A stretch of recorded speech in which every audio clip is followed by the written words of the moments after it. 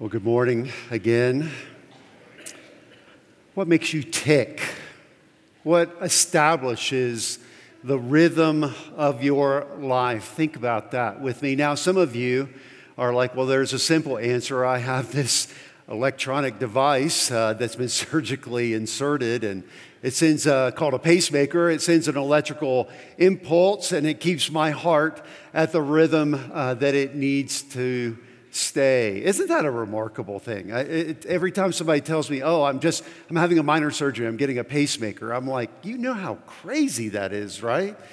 That they're going to put a battery-controlled thing inside of you to keep your heart at the right rhythm. It's absolutely stunning to me.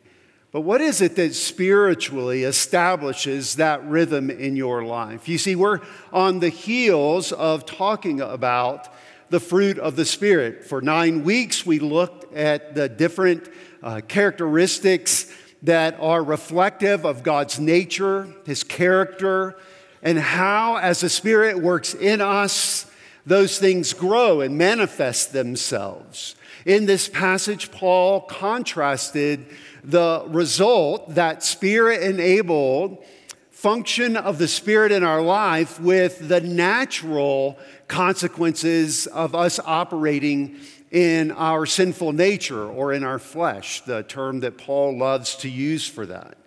But here, as we get to the end of the fruit of the Spirit, we see that Paul immediately goes back to this primary question.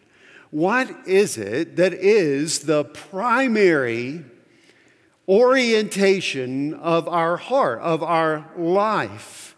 And we really see that in these verses. So, back to being able to do many verses, we are going to do a verse for each point, verse 24, 25, and 26. We are going to look at belonging and battling. We are going to look, secondly, at living and lining up. And thirdly, we are going to look at a warning that we may be wandering. And so that's what we're going to look at. If you take notes, that should help you. First of all, belonging and battling. We see that in verse 24. Notice, Paul says, and those who belong to Christ Jesus have crucified the flesh with its passions and desires. Now, the first thing I want us to see here is that Paul has an order in this verse that's so easy to miss. And when we miss it, it actually gets us discombobulated in terms of that rhythm in our life. Notice he doesn't say those who have crucified the flesh now belong to Jesus, but it's the other way around. He says those that are of, quite literally, those that are of Christ Jesus, appropriately translated here, belong to Christ Jesus. They're the ones who have crucified the flesh with its passions. You see, we have to get that order right, because we still struggle with that temptation to think the first thing we do is get all of that bad stuff under control, and then God's like, well, I guess I'll take you. We constantly are thinking of God like an elite college or university that wants to make sure we've not only made the grades, but we've done all the service projects. We've started our own micro business that helps poor people in Africa. You know, we are an excelling student in every possible way, and then we get in. And the problem is sometimes we have that orientation when it comes to our relationship with God, but it doesn't work that way. Works the opposite way. First, God accepts us, not because of anything that we've done, but solely out of His grace and love for us. And all we do is receive that gift by believing in Jesus Christ. When we do that, the Bible says we belong to Him. We are of Jesus Christ. But then there is something that happens. Because we belong to Him, we not only want to, but are able to crucify the flesh along with its passions. So we have to get that order right off the bat. Secondly, in order to understand this a little better, I think we can look at what Paul says in another passage in Romans chapter 8, beginning in verse 12. He has a very similar kind of dialogue. It's obviously very important to him. He wants all of the churches to understand this. He says there, in Romans 8, beginning in verse 12, so then, brothers, we are debtors not to the flesh, to live according to the flesh. For if you live according to the flesh, you will die. But if by the Spirit you put to death the deeds of the body, you will live. For all who are led by the Spirit are sons of God. There he's saying, look, it's part of your birthright that the Spirit leads you. It's part of being in the family of God. And he says it is part of the rhythm of the life of the person who is a child of God that they are putting to death the works of the flesh or the works of the sinful nature. Now, I want you to notice there that in the translation that we have here, it says that those who belong to Jesus Christ have crucified the flesh. That tense of that verb is very important because it is a tense that is active.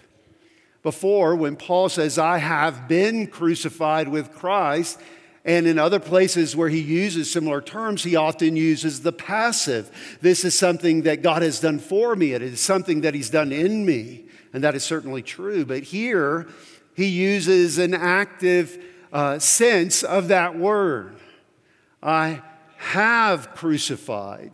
So he's saying this is something that the Christian who belongs to Jesus is participating in. They are crucifying the flesh. The tense there is about something that has happened in the past, but it has continued implication in the present. It's something that has happened and is continuing to happen, in other words. Isn't that helpful for us? I don't know about you, but I would love it if I could just participate in this activity one time and then that's sort of it. I would love it if I could just say, you know what, I am so tired of my impatience or my irascibility or my anger or my inconsideration. I'm just going to stop that. And wouldn't it be great if that was the end of it?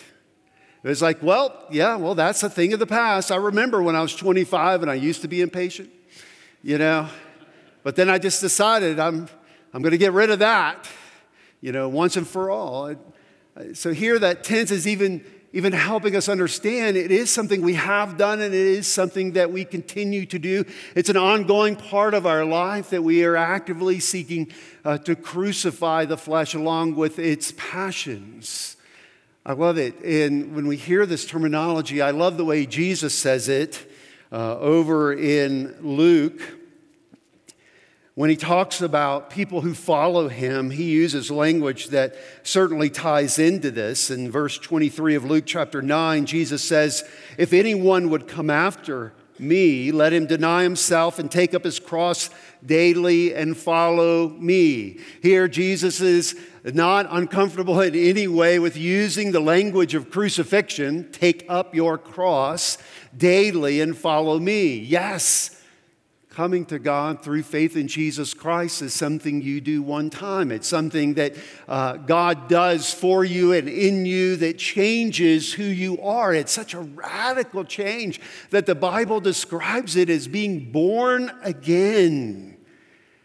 And yet, once we're born again, there's a new rhythm in our life. And that rhythm is that every day we pick up the cross, as Jesus says, and we follow him. Or as Paul says, we crucify the flesh along with its passions. Now, having said all that, you're like, what in the world does that look like? What does that look like? Well, I was very helped by a former pastor who's with Jesus now who worked in New York City for many years, and he's very helpful. He says that when we talk about, Tim Keller, if you haven't figured that out by now, he says that when we crucify the flesh along with its passions, what we're trying to do is strangle sin at the motivational level. I like that. In other words, what is it in us that causes us to want to do the things that the Bible says don't honor God, don't bring him glory, don't help us, aren't the way we made? Why do we do those things? And really, the essence of why we do those things is because we believe that by pursuing the works of the flesh or the works of the sinful nature, depending on which translation and passage you're looking at, we do those things because it's them that we believe will give us meaning and significance and purpose and joy in this world. It's that rhythm that we believe will make us significant. And so let's go back and look at some of the works of the flesh that are described. Things, if you look back up in the passage there, we see things like enmity and strife and jealousy, fits of anger. How do we believe that these things will help us? Well, we get into fits of anger and jealousy because we believe that life is a zero-sum operation. In other words, if someone else enjoys any success, any wealth, any popularity, that somehow that's taking away from us our significance and our importance in the world. And so when we see the success of another, it angers us, and we need to knock that person down a notch so that we can feel more important. In other words, we are driven by this desire to be validated by the opinions of other people.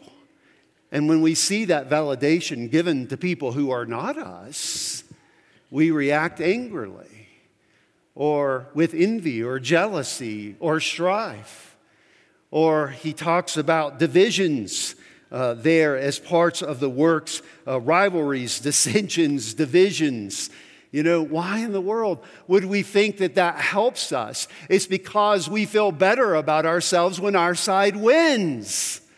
When we get the blue ribbon, the gold medal, we win that contest or election, we feel better about ourselves. We say to ourselves, well, we must matter. We must be significant. We came out on the winning side. And we're looking to that to give us significance and meaning. I know not everybody here is a sports fan. I don't understand it, but I accept it. And I love you one way or the other. But I can tell you that that somehow sport for me has moved beyond its appropriate place of purely entertainment and distraction when after my team loses, which they've lost 2 in a row now, which is very discouraging, my day is shot. I'm less kind to my wife. I don't feel like talking to my friends. I begin to be adversely affected, and a loving wife or friend might say, are you getting your identity, your significance, your joy wrapped up in the success of a bunch of highly paid athletes who play a sport in another country that don't know you exist? And the answer is yes, a little. Right. See, some of you right now are feeling self-righteous because you say at least the overpaid professional athletes that don't know I exist play just up the road in Denver or over in Chicago or Boston or LA or wherever it is that you cheer for the team. But we see how quickly it happens.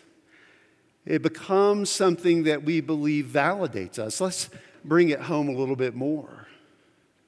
When we're doing well at our job, when we get that pay raise, when our title now is executive vice president or CEO, or we finally find out that there's a C-suite where we work, right? I didn't even know what that was until a few years ago. Welcome to life in ministry.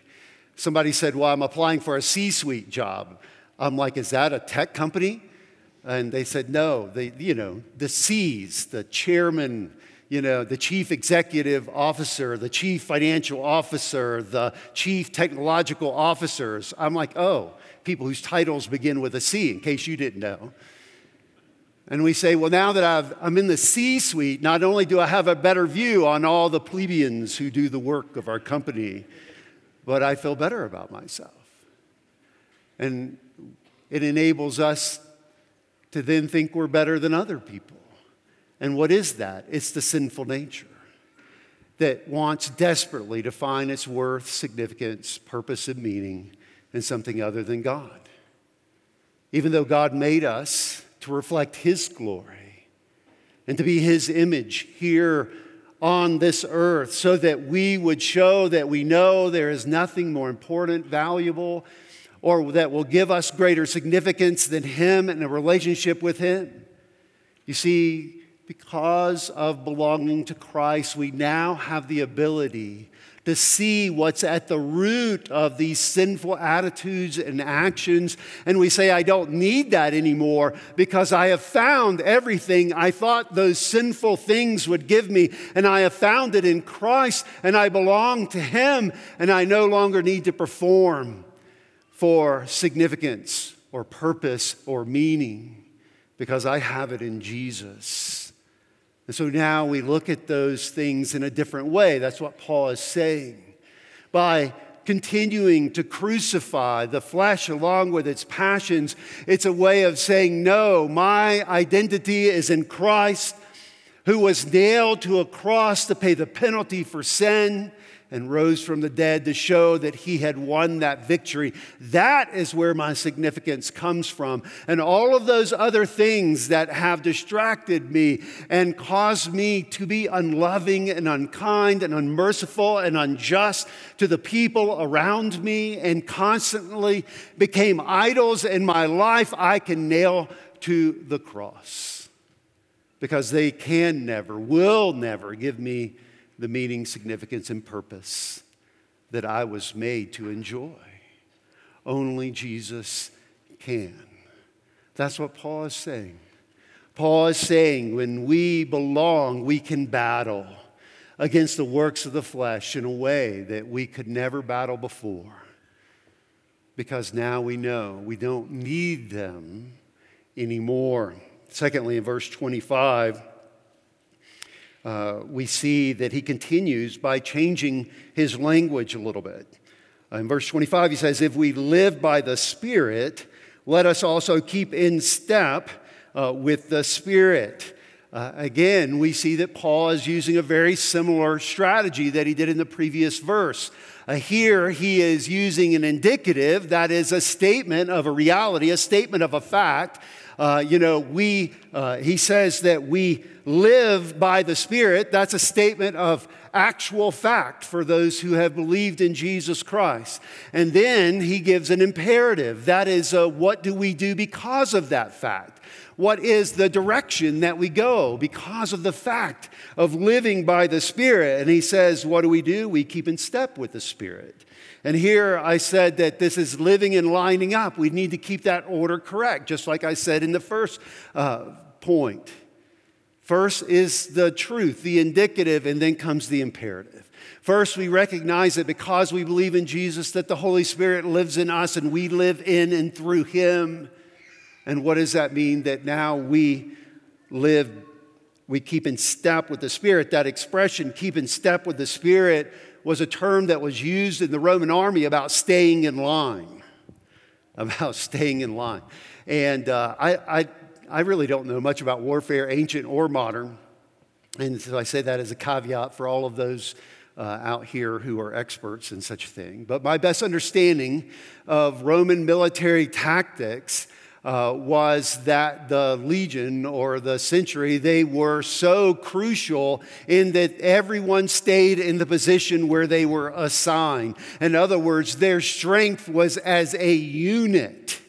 You know, whenever you see films, about ancient battles, you always have thousands of people running willy-nilly, over a field, swinging axes or jabbing with spears. And that is not how the Greeks and Romans took over the world. They took over the world by learning to fight as a group, by making sure that every person was in the spot they were supposed to be so that your shield not only protected you, but the person next to you on either side, and that their military force not only worked for themselves, but for you as well. In other words, staying in line was essential in the way that they fought. Here, Paul is using this expression and saying that if we live in the Spirit, we need to understand that we keep in step with Him. We stay in line. We don't seek to go on our own. We don't try to say, well, thank you, Jesus, for bringing me into a relationship with you, but I'm going to be one of those willy-nilly barbarians running out there by myself. No, we stay in line with the Spirit. We keep in step with the Spirit. That's that language. As I was thinking about this, and I was thinking about how often, even though I live in the Spirit, I keep trying to do things in my own strength. I try to do them on my own steam, so to speak. Do you ever have that problem? It's almost like we treat the Spirit like training wheels. I don't even know that we use training wheels anymore. I'm telling you, as soon as kids walk, we put them on these balance bikes, right? Have anybody's kids got one of those? I mean, they're barely able to walk, but we stick them on a bike.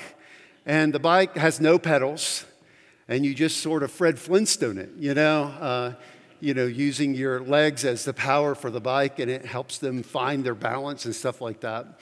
So perhaps saying training wheels doesn't help you because you're like, what's that? Well, when my children were little, and obviously far less advanced than your children, we would get them their first bike, and it would have two little wheels on that back wheel, and what it did is it kept the bike from falling over. So you didn't traumatize your small child when they tried to learn, to ride a bike. We did the same thing in the pool with swimmies. Even though I was in a Chick-fil-A the other day and there was a high school kid with swimmies on, the little inflatable thing. And I'm like, is that a thing?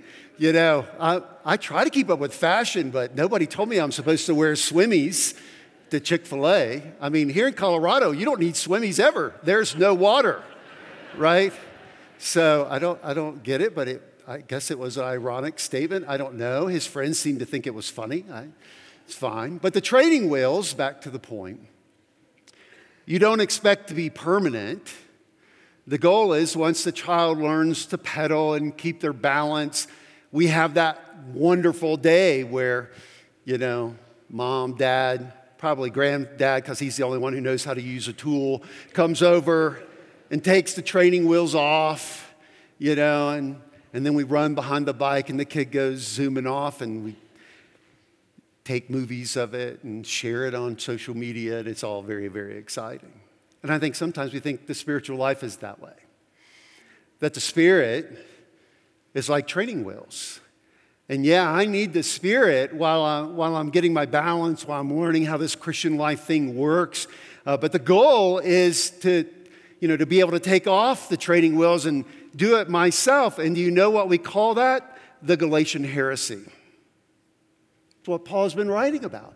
Paul's been saying if you think that you begin with the Spirit but continue in your own strength, then you don't understand the gospel at all. He says, look, if we live in the Spirit, the whole point is to stay aligned with the Spirit. We cannot do it ourselves, not now, not ever. When we are made perfectly moral, perfectly obedient, perfectly in the image of Jesus at the end of our life or when Jesus comes back, we still need Jesus. We still will be in His presence. It says we won't have the Son because He is the Son. In other words, the goal is never to be independent. The goal is always to stay in step with God through the Spirit. Always, always. I loved it.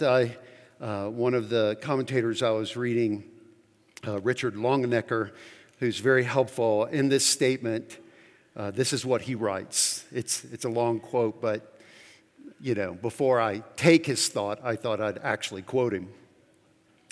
The result of the statement, he writes, keep in step with the Spirit, lays emphasis on the obligation of Christian living as being neither to legal prescriptions, that would be nomism,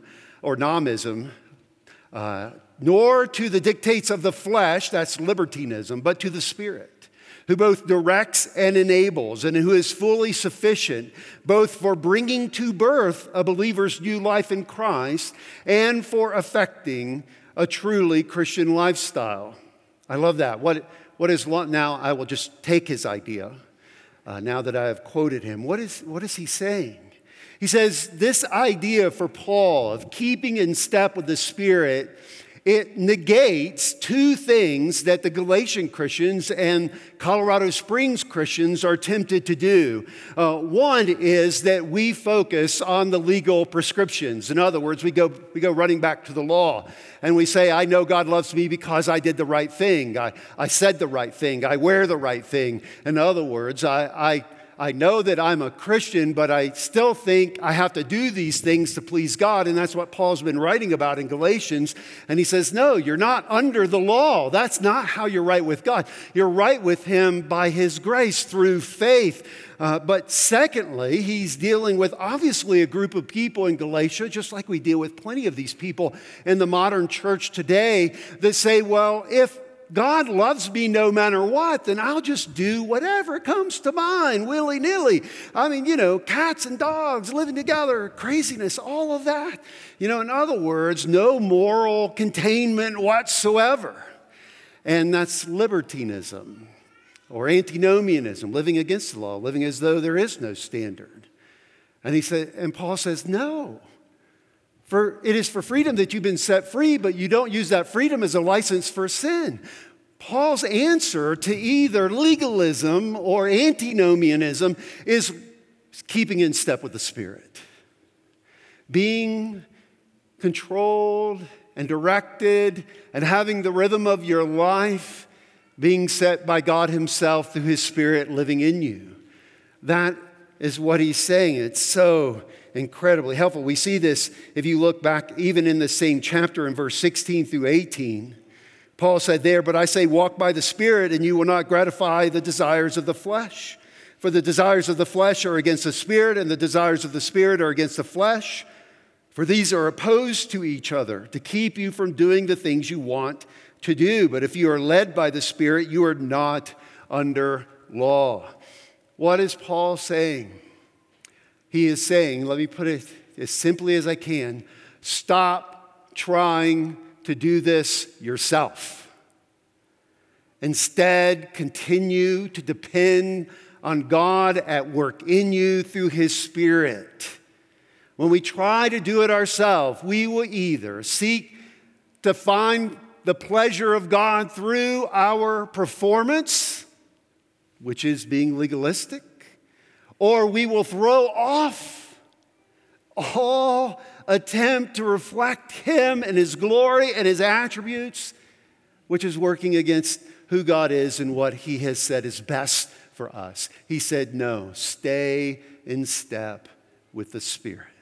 Stay in step with the Spirit. I've seen a beautiful illustration of this when I went to the Grand Canyon on the South Rim, and they have a tiny little trail that takes you down into the canyon, and you can, for just a little bit of cash, you can ride a donkey or a mule. I can't remember. It's one of those things. I always get confused. I know what the difference is. I couldn't tell you what the difference is by looking at one. But the weird thing about that is that they tell you, well, these donkeys do this every day, and we haven't lost one yet. But you're like, this donkey stinks. This donkey doesn't look like it's had a bath or combed. And yet you're telling me I should trust my life and the life of my whole family to these animals who are proverbially famous for being stubborn and not doing what they're supposed to do. And they're like, yes. Will it be cash or credit card, right? I did not do that. I instead chose the modern appliance of a helicopter to go across the Grand Canyon, thanks to a member in one of my former churches. But I watched them, and those donkeys go single file right down that path, one right after the other. There's not enough room for them to go two abreast. Single file, they keep in line, they keep in step, and everybody's safe, and everybody gets to the bottom, and everybody gets back up, and that's the way it works. That's the picture I want you to keep in mind of the Christian life. Everything will continue to grow, and you enjoy the wonderful things that God has done for you as you stay in line with the Spirit. It may sound odd, it may feel like you're out of control, but that's the way you get there in one piece. That's the way it works. We keep in step with the Spirit. So how do we know how that's going? Well, thirdly, in verse 26, we have the warning of wandering. I'll be honest, commentators don't know what to do with this passage, exactly where to break it, whether to break it after verse 23, 24, 25, 26. I love it just the way your translation has it. I think the passage ends in 26. I think we are in a transition to what Paul is saying as we will look at next week. But look at this last verse. Let us not become conceited, provoking one another, envying one another. This is a warning light. Now, I don't know whether this has happened to you. It happened to me a few weeks ago when we had the snow and Reformation Day and all that fun stuff. By the time I got to church, there was a warning light on my dash, and it was a low tire pressure light. I know we're thankful and we hate those things, right? I don't know whether you're like me or not, but like a notification on my phone or on my car, it activates all of my compulsions. Right? And I'm like, why is there a notification? We need to solve this. We need to fix this right now. I felt like getting out as I'm driving down Powers because I've got a little portable inflator. We need to get this right. I need to get this light off the dashboard of my car, right? Why? Because it's telling us something may be wrong in our lives, both individually and as a community. Paul is saying there's a surefire way of knowing if we are not keeping in step with the Spirit, if we are not crucifying the flesh along with its passions. And what is that? It is this thing that he calls here conceit. Conceited. What is that? That word, if you have an old translations, for those of you who still love the King James Bible, I believe it says vainglory. That's a great word because vain, of course, is empty, and glory means glory. It means honor. It means importance. In other words, empty honor, empty importance. He said that's what he's saying. This is a great indication that something is wrong, is that we have this empty glory, if you will. And how do we see that? We see this in two different reactions. Notice he says that it creates two things. One is provoking, and the other is envying. Now that word provoking is the word challenging.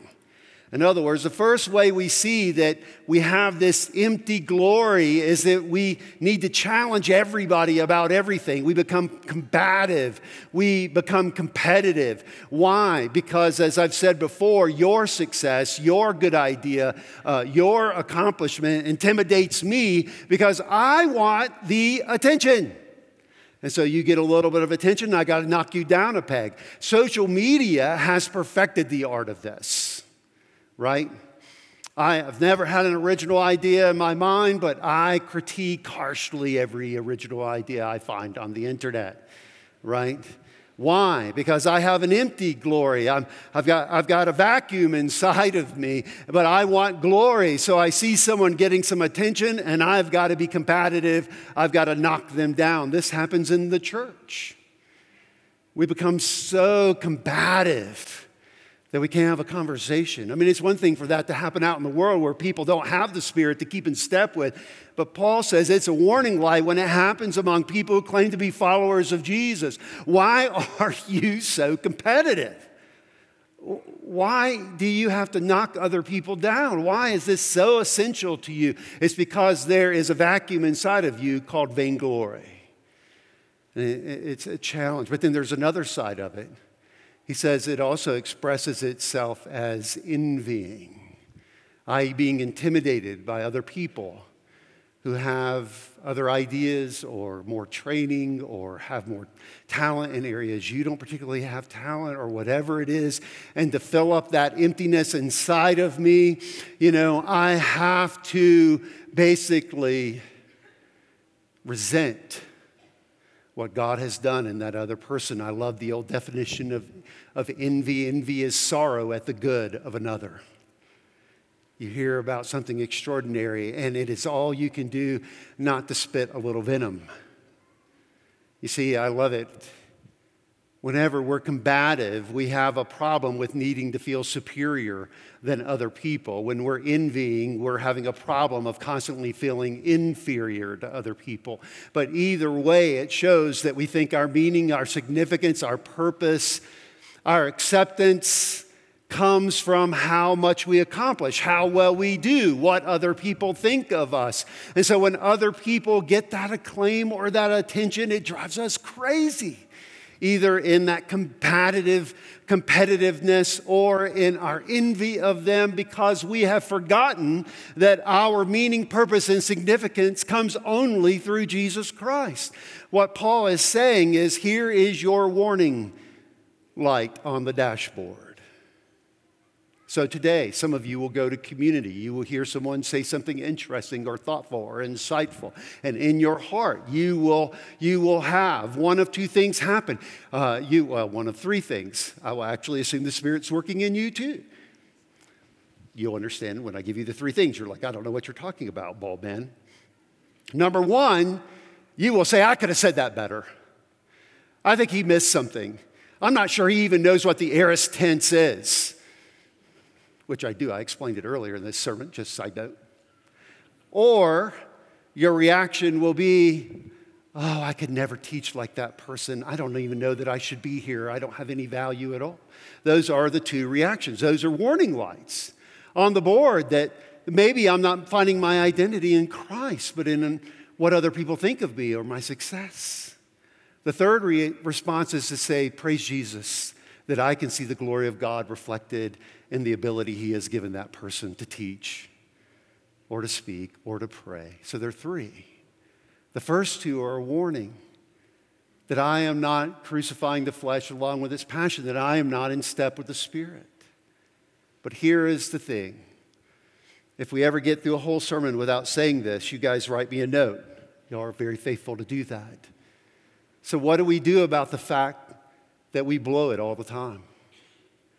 That even as I listen to this sermon, internally I'm being combative with the pastor, or I'm being envious, or I have those warning lights going on all over the place in my relationship with my family or my friends at school or those people I work with. What do?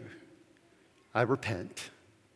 I recognize that I am not crucifying the flesh along with its passions, that I'm not keeping in step with the Spirit, that I am trying to find my significance, meaning, and purpose in what other people think about me or what I accomplish. And I say, Lord, please forgive me for constantly trying to gratify that sinful nature, and help me to remember, to know, to experience, to enjoy that all that I need is in Jesus Christ. Help me, Lord, to live in the light of the truth of the gospel and know that I belong to Jesus and that the Spirit lives in me and I live in him.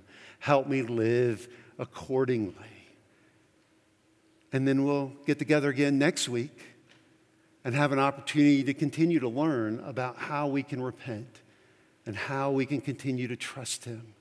That we might grow up, not just individually, but corporately, into a group of followers of Jesus who are less concerned about what others think about them and what they've accomplished than they are about showing Jesus off to Colorado Springs, the West, and the world. Let's pray. Heavenly Father, we love you. We thank you for how kind you are to us, to not be exhausted with us when we repent and need to repent moment by moment, hour by hour, day by day. But you delight in our determination to depend upon you. Oh Lord, we pray that your Spirit will be the operating principle in our life, will be the thing that sets the pace for the way we think and speak and act. Oh Lord, we pray that we will stay in rhythm with you.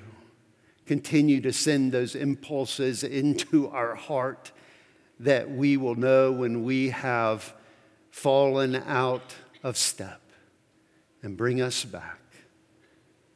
Time and time again we pray in Jesus' name. Amen.